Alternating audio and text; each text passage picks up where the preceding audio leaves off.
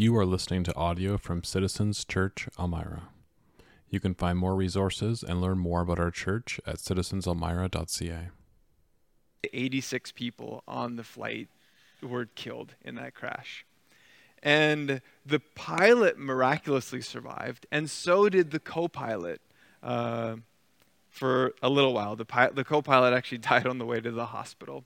And the story of that flight was actually shrouded in mystery, and nobody even knew much about it for years, but some Russian investigator actually snuck out photographs to the West, and they were published, and this was like a massive story. And they actually did a court case and did an investigation and wanted to see like what happened with this crash. And all of this came to light of the pilot and his overconfidence. And as they did their study and as they did the court case, basically it came down to, which is pretty obvious, the pilot had an overblown confidence in himself. The pilot had an overblown confidence in himself. Almost every week, as we've been looking at the Gospel of Mark, we've been seeing Jesus teaching some really basic and fundamental things to what it means to be a disciple. And along the way, probably many of us at different points, definitely in our text today, we've come up against things in our discipleship with Jesus, in our following with Jesus, and maybe the thought has come into your head, that won't happen to me. A little bit of overconfidence towards your following of discipleship and following of Jesus. And this morning, as we look at the story of the rich young ruler, that's probably going to come into your mind at some point, that what he's facing and what he's like up against won't happen to you. You'll be able to get through life. You'll be able to follow Christ in a way that doesn't run into the same problems that the rich young ruler faces. But when we look at it, I hope and I think that you'll see yourself in the story over and over again. I know that I did. And so if you have a Bible, if you haven't turned there yet, I encourage you to turn to Mark chapter 10. And we're going to kind of do this message in two parts here.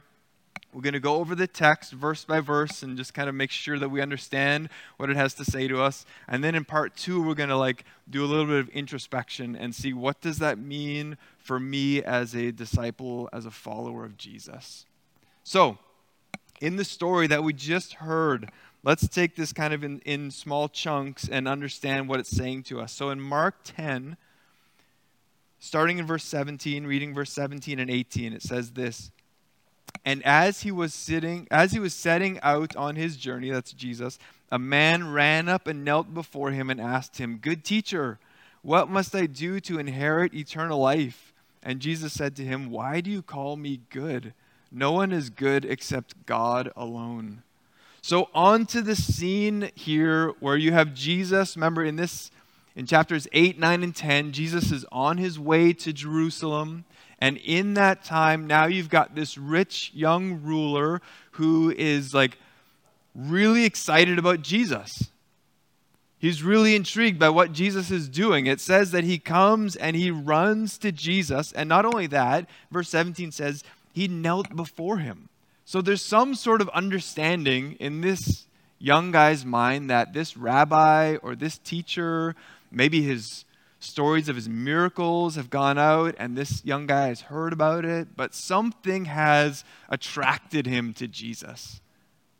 Jesus' life and his actions are attractive. And I mean, think about it. If you heard and if you maybe heard stories or maybe you even saw some of the things that Jesus did, the things that we've recounted in all of our other sermons in Mark, it's impressive. You'd be like, I want to go see this guy too. And so here he comes and he runs and he kneels before him and he calls him good teacher and he asks him a really great question. He says, "What must I do to inherit eternal life?" So like a good Jewish young man, he understands that the age that he's in is not the age of eternal life. He can still see people dying around him. He can still see people sick around him. This is not like God's fully ushered in kingdom just yet. And so he's asking, how do I get to that stage? How do I ensure that when eternity comes, when my day, when my bell rings, however you want to say it, when I'm done and I step into that next phase of God's kingdom, into eternity, how can I guarantee that I have what I need in place to live that life? And so he asks Jesus, and Jesus on the spot doesn't even really answer the question, but he goes for the heart of some of the words and some of the thinking behind this young man, and he says, nobody is good but God alone. He's saying, are you hearing what you're saying? You've come here and you've dropped in front of me and you've said, good teacher. But Jesus is saying, listen, in the Old Testament, when you see God's people interacting with prophets or with anybody who's doing God's will, maybe priests or leaders, Jesus is like, you know this as well as I do as a Jewish person, that the only person who's called good is God. And so how can you now come, fall down before me and call me good? Do you know exactly what you're saying? Do you understand those words, the depth of them? And maybe the answer is yes. I'm sure Jesus is thinking that would be great if you really understood that. But he's actually reflecting back to the young man who it is that you're saying is good. And do you understand what you're exactly saying there? Jesus goes on. Look at verse 19. He says this, you know the commandments. He's specifically talking about the 10 commandments there. He says, you know the commandments. Do not murder. Do not commit adultery. Do not steal, do not bear false witness, do not defraud, honor your father and mother. And he said to him, teacher, all of these I have kept from my youth. Jesus here is essentially asking, how did you get rich? Because in the ancient times, there was basically the rich, who was a small percentage of the population, and then the rest of the working people. And generally, the way that you got rich was by using your power, using your ability to oppress people in some way, either subtly or totally blatantly for your benefit so you can accumulate wealth. And Jesus is basically saying, okay, the 10 commandments, which regulate your life, and if you look at the ones that Jesus lists, he's specifically going after ones that are relational in nature. So how you interact with people, rich young ruler, matters. And how did you come upon your wealth? How did you accumulate that? Have you followed the law in that regard, in relating to people and connecting with them? And how did you get your wealth? Was it through oppressing them? And the man says, verse 20, all of these I have kept from my youth. He says, I have followed the law. Those things that you've listed out there, I've done them. He's like the Apostle Paul, right? The Apostle Paul multiple times says, as the law, states to live, I did it. I followed the law. Now, it's not like these guys were sinless, but they were able to follow and do good. And this guy says to Jesus, I've done that. I've followed the law. I haven't oppressed people through, using my own power or using my own means in ways against the law, but I've followed them and I've done them rightly. And so the man says, essentially, since my bar mitzvah, right, since I became a man, I have followed the law and I've done good. What does Jesus go on to say? Verse 21. And Jesus, looking at him, loved him and said to him, you lack one thing. Go sell all that you have and give to the poor, and you will have treasure in heaven. And come, follow me. Then verse 22 says, disheartened by the saying, he went away sorrowful, for he had great possessions. One thing you lack, Jesus says. Which doesn't sound too bad, does it? Like if you went up to Jesus and you fell before him on your knees and he asked you some questions and you're like, I'm doing it. I'm doing the work. And he says, okay, there's just one thing that you're lacking. One thing. I know I would be thinking, like, that's not too bad. Like I could have 50 things, but we're just down to one. So there's one thing that I don't lack. Okay, that's a step in the right direction. At least I know. But here we see that Jesus, not only does he say that there's one thing that he lacks, but Jesus also looks to the man, and it says, and this is a beautiful picture of God's heart towards people. He says that he loved the man.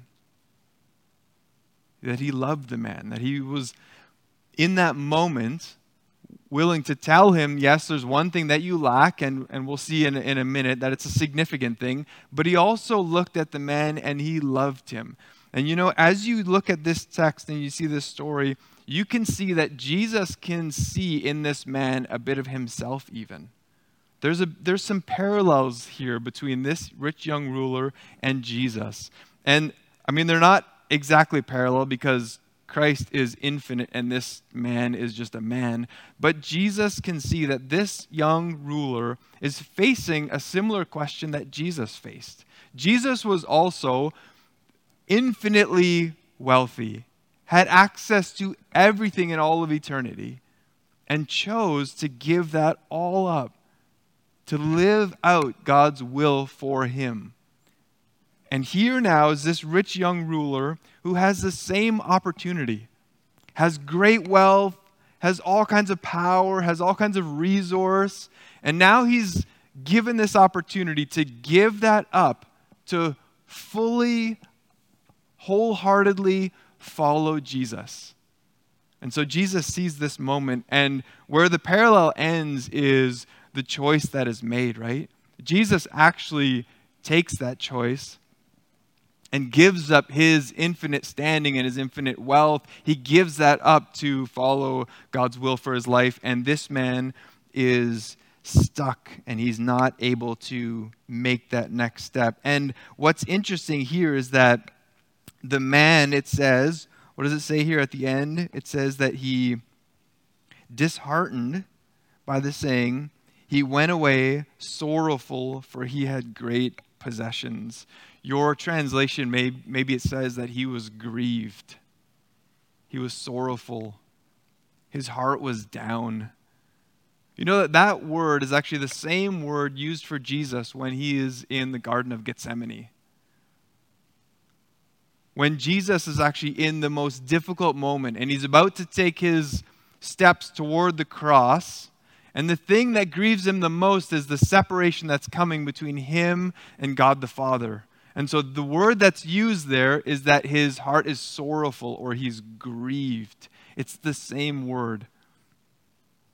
And so Jesus, again, like this young man, has like a parallel story, but it's not the same. This man is grieved because he's going to have to give up all of his possessions and he's choosing not to. And Jesus is grieved because he's choosing to do the hard thing. He's giving up his relational connection with God the Father. And so the same thing is happening to both of them, but very different outcomes. Very different. So verse 23, the story goes on. It says this, and Jesus looked around and said to his disciples, how difficult it will be for those who have wealth to enter the kingdom of God. And the disciples were amazed at his words. But Jesus said to them again, children, how difficult it is to enter the kingdom of God. It's easier for a camel to go through the eye of a needle than for a rich person to enter the kingdom of God. And they were exceedingly astonished and said to him, then who can be saved? So Jesus says, listen, following me, being a disciple is a difficult task. It comes with self-sacrifice. It comes with saying no to things that society and the world says yes to. It says it's a calling of saying yes to Jesus, to the things that are everlasting in this present age and in the age to come, and saying no to the things that are temporal. And Jesus says that's a hard calling. I love that Jesus is honest. Okay, Jesus doesn't like sugarcoat things. Jesus doesn't say, man, for some of you, this is going to be really easy. You're going to really like this. No, he says, this is a difficult calling. It is hard. And then he goes on to get maybe as close as we can get to Jesus cracking a joke. Okay, it doesn't seem like it in the context. It seems really serious here. But when he uses this hyperbole of a camel going through the eye of a needle, most scholars and commentators say, okay, Jesus is busting a joke here. Okay, we don't get the punchline. We're just like, sorry, not a first century. I'm not up on the comedy of the first century. But Jesus is using hyperbole. He's using humor to say, this is impossible, okay? This is so difficult. This calling is so hard. But he's doing that to get their attention, that it's actually, in the end, it's a work of God. It's a work that God does inside of us. And as we kind of give over and take steps toward being a disciple of Jesus, God continues to do these miracles, to do this work in our hearts and in our minds, and He keeps taking steps for us where we can't even go. And so he says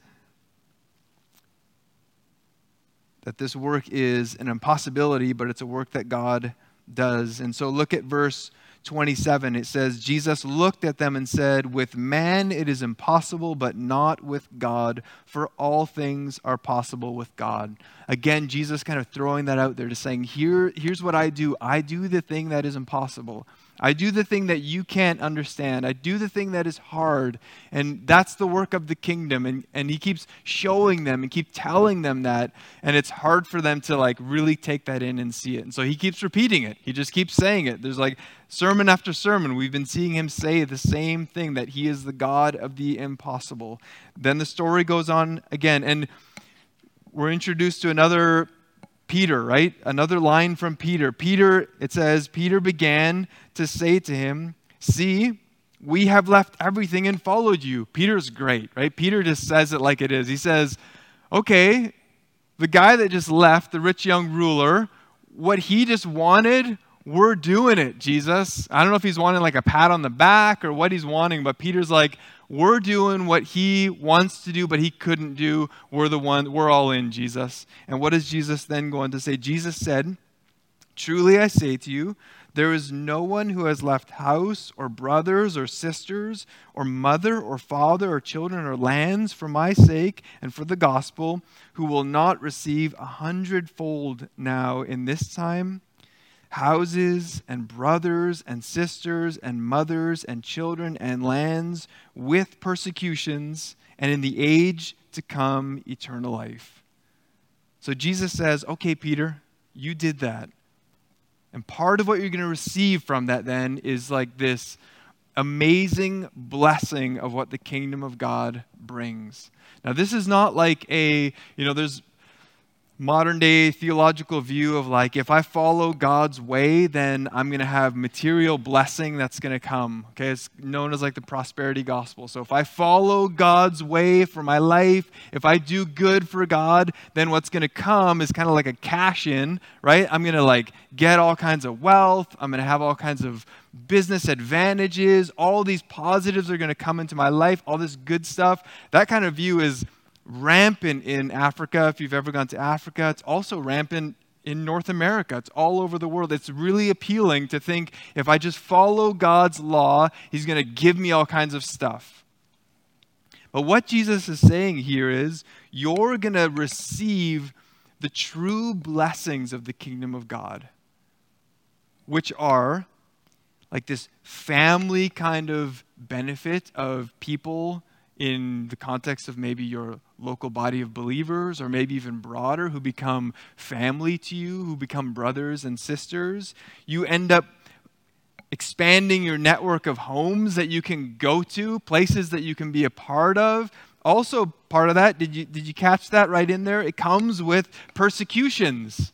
It comes with that as well. That's a part of the bundle, okay? You get all kinds of brothers and sisters. You get homes now where you can enjoy meals with people. But coming along with that, with the kingdom of God, with those blessings, is also persecutions and hardships as you stand up with Jesus.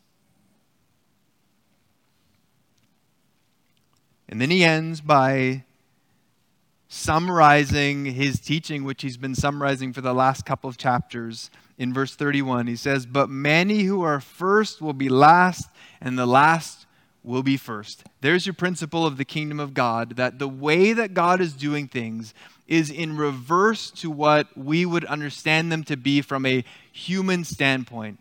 God does the opposite of what we would naturally think that he should be doing. So this text here that we've just gone over, kind of briefly touched on, is one of those texts that is like in the category of difficult text to teach. So you might have gone to a church before, maybe they're like, these are like hot button issues, or these are like the difficult texts of the Bible. This one might have been in there, okay? And the reason why this one is in there is because we all love our stuff. All of us. And I'll tell you, this one definitely has hit me this week as well, because, you know, we are in the midst of finishing our basement. And actually, yesterday I was like moving all kinds of things from one room to another. You know, when you're renovating and you have to like keep moving things around. Honestly, yesterday I just wanted to burn everything. So I had the opposite problem of what this text is talking about. I was just like, I'm done with all this stuff. My hip was hurting. I was like, man, I'm getting old. You know, it was just like too much stuff. But probably all of us have like maybe like a literal list, or we have like a mental list of things that we just want them. We want to like buy something.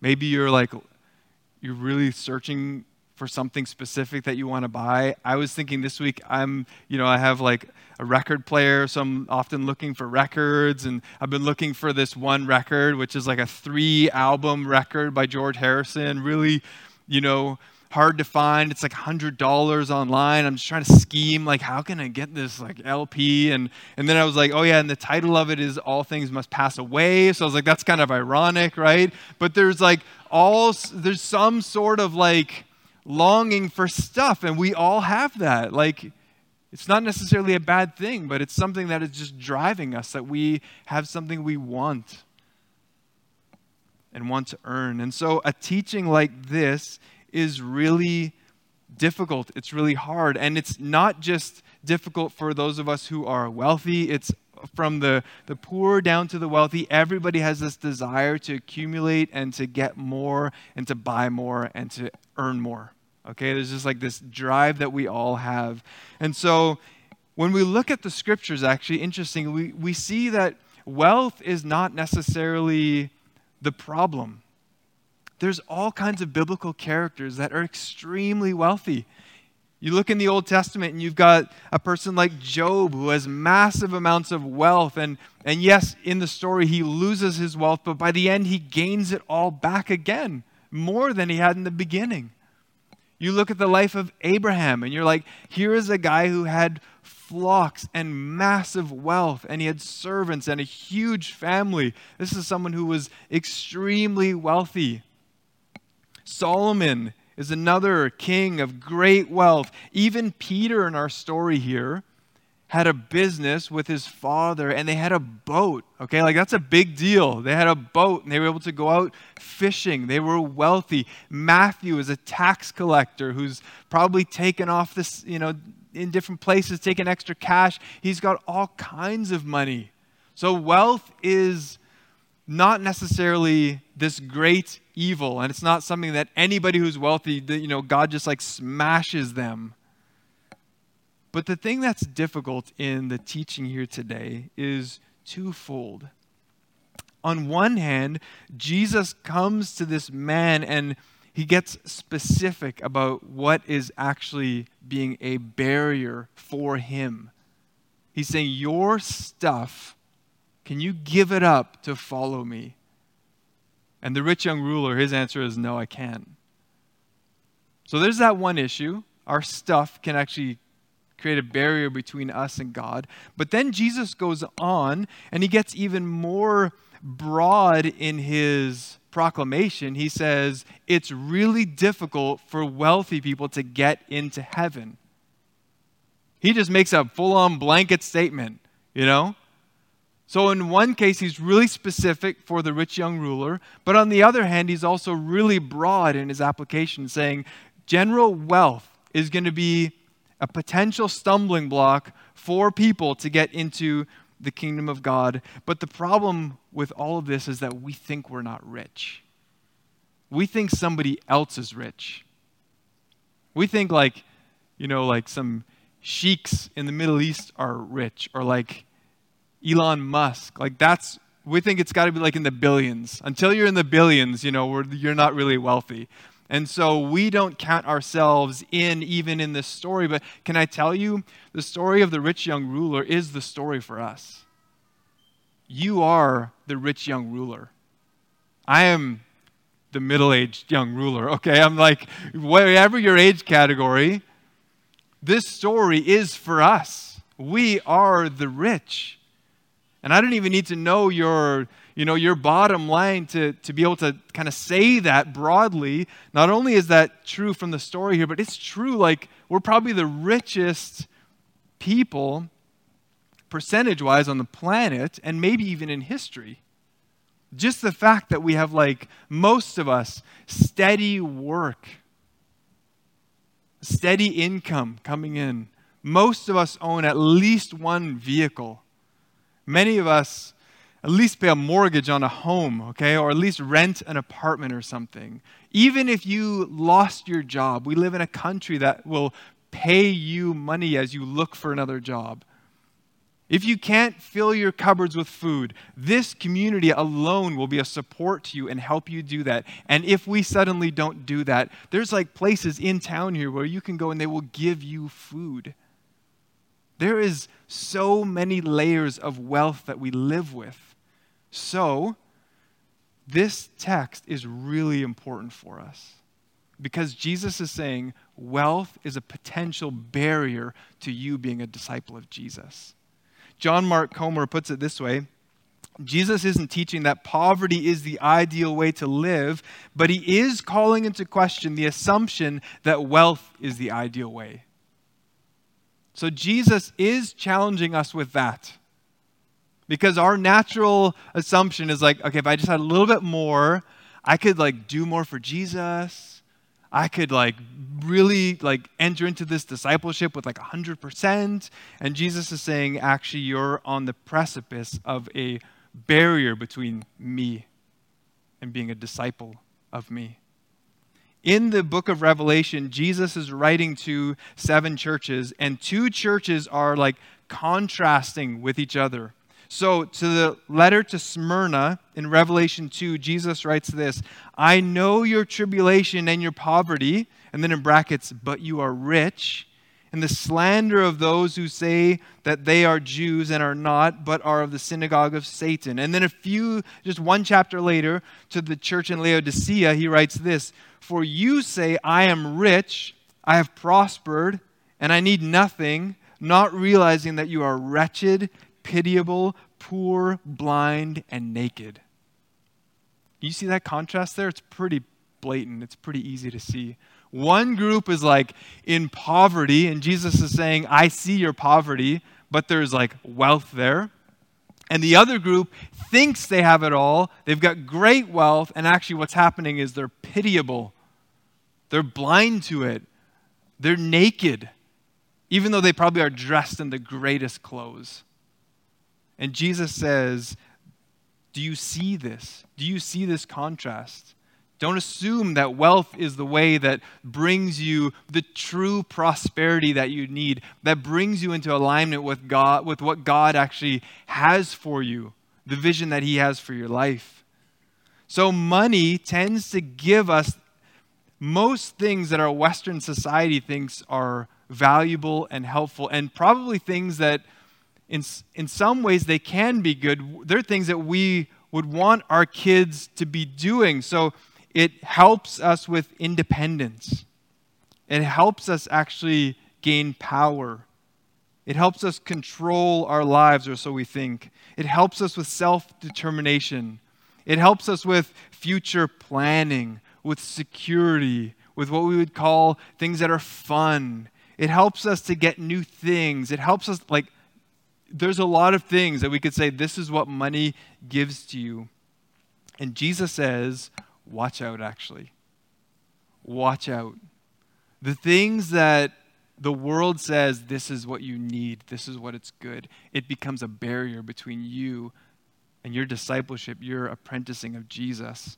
In Matthew, Jesus puts it this way: do not lay up for yourselves treasures on earth where moth and rust destroy and where thieves break in and steal, but lay up for yourselves treasures in heaven where neither moth nor rust destroy and where thieves do not break in and steal.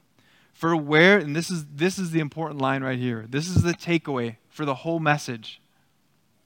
For where your treasure is, there your heart will be also.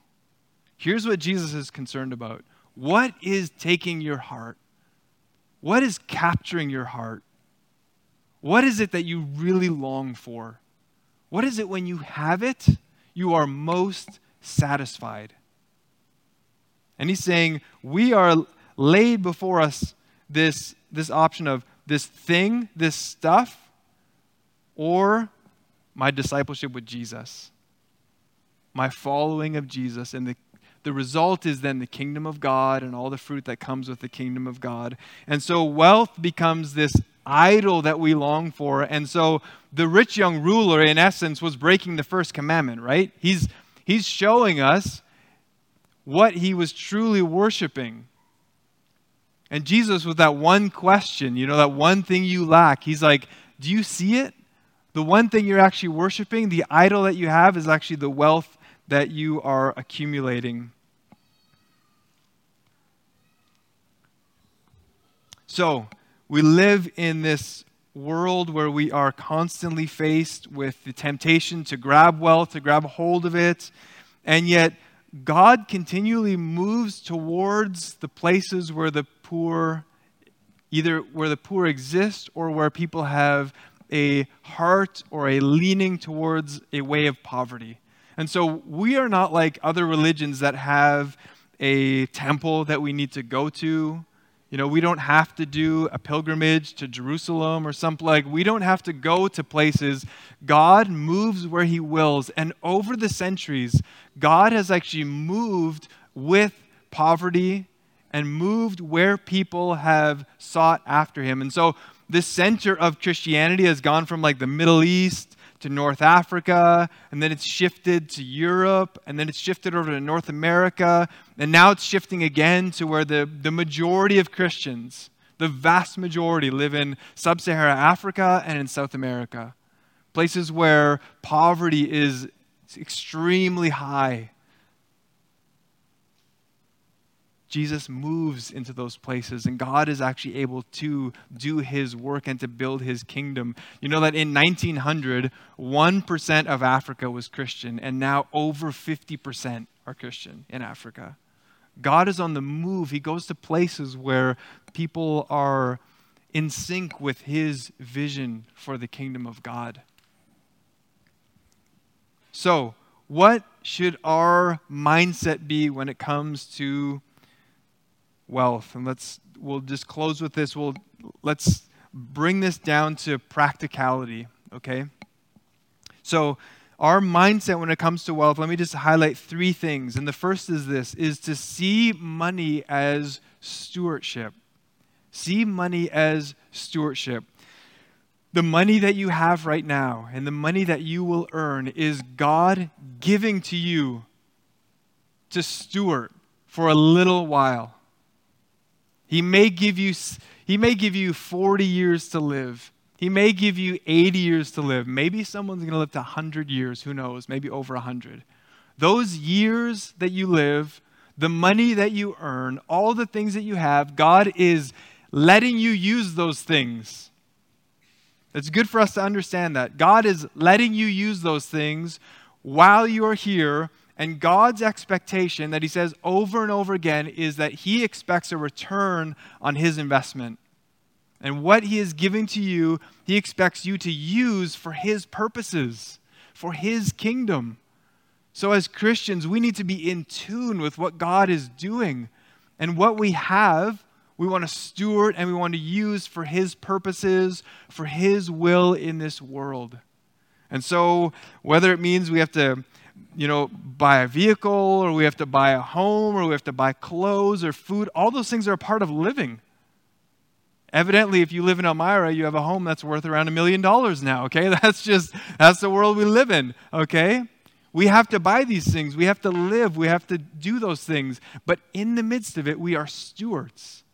And we keep this perspective in mind that we are holding these things for a time and we want to use them for God's glory. Secondly, live with a poverty mindset. Okay? The goal, again, is not for us to be impoverished, but it's to be thinking, what could we do without, actually, so that we could use our wealth for God's purposes. Ronald Sider's book, Rich Christians in an Age of Hunger, great book if you want to be deeply challenged. He has like a list of like a bunch of things that you can give up so that you can actually spend less money on things and give more money to the work of God in different ways. And he says this, I just wrote down 5. He says, question your own lifestyle and not your neighbor's. Number 2, determine how much of what you spend is for status and eliminate such spending. Number 3, refuse to keep up with clothing fashion, fast fashion, okay? Just say, I'm done, okay? I'm going to create my own fashion. Number 4, enjoy what is free. There's a lot in this world that you can enjoy that costs nothing. Enjoy what is free. And number 5, if you have kids, give your children more love and time rather than more things. Give them time, love, meals together, the things that they truly and that all of us truly long. What we discover the longer we live is the things that we really want, the things that we really need are those simple things like love, joy, food around a table, time together.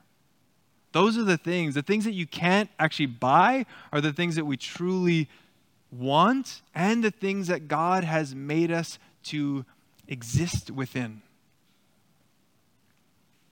So live with a poverty mindset. And then lastly, give as a discipline of the faith. So we've been talking in the Gospel of Mark as we've been, it was like 20, 25 sermons we're into now. All along the way, we've been saying there are disciplines to the faith. You will not naturally do these things as a follower, so you need to work them into your life. You need to grow in them and train your mind towards reading the scriptures, times of prayer, times of silence before God and hearing from Him, and giving is one of those as well. I always encourage people, firstly, give to the local church. Give to the place that you know the vision of it. You know the people of it. You're committed to it. That's the place where you firstly give. But then you find other places, maybe organizations or like places like Compassion Canada, where you can give your money for the good of someone else. Or maybe it's a missionary that you know, that you're confident in the work that they're doing, in the kingdom work, wherever they are, and you give your money to them. When you part from your money, when you give your wealth, you discover that you're actually entering into what God has for you. You're saying, God, I'm not sovereign over what you're doing. You are. So I'm going to part with this resource that you've given to me so that you can do the work. Use people, use organizations, do whatever you need to do, but I'm going to give up this because I know that you're actually sovereign. You are actually at work. So give as a discipline of the faith. I have, I'll close with this. I have a number of little gifts still that our kids gave to us when they were younger. If you have little kids, even if you don't, maybe you're like the uncle and aunt or something, and little kids just like give with this deep sense of joy and love. And they'll come with like a little craft or a little something, and they're just like, so excited to give this thing to you. It's 100% love and joy, okay? That's what Jesus is talking about. Remember at the end of the sermon last week where he talked about the kingdom of God is like these little children. They're not like hampered by what we're hampered. Kids, they don't realize that they don't actually own anything, right? And we don't tell them as parents. They're like, you're cutting my paper and you're using my scissors. Like, they don't own any of it, okay? They think they own it all. They think it's all theirs. They don't own nothing. And they bring this gift to you like they've sacrificed for it. It's just 100% joy and love. And you take it in and you keep that for years and years. I got a whole box full, okay, of these wonderful, because it's done in love. It's what the Apostle Paul says in 2 Corinthians 8, verse 1. He says this, we want you to know, brothers, about the grace of God. That's the driver, the grace of God that has been given among the churches of Macedonia. For in a severe test of affliction, their abundance of joy and their extreme poverty have overflowed in a wealth of generosity on their part. For they gave according to their means, and he says, I can testify, and beyond their means, of their own accord. Nobody forced them to do it. No coercion. No, I have to do this to be a good member. Just total love and joy because of the grace of God. May that be our final word when it comes to wealth. Let's pray. Lord, we thank you for all that you've given to us. Thank you for your grace and your mercy. And Lord, for all that we have, even this building that we get to use, Lord, it's just all because of your grace. And may we respond in turn as disciples, being a generous people for your glory. In Jesus' name, amen.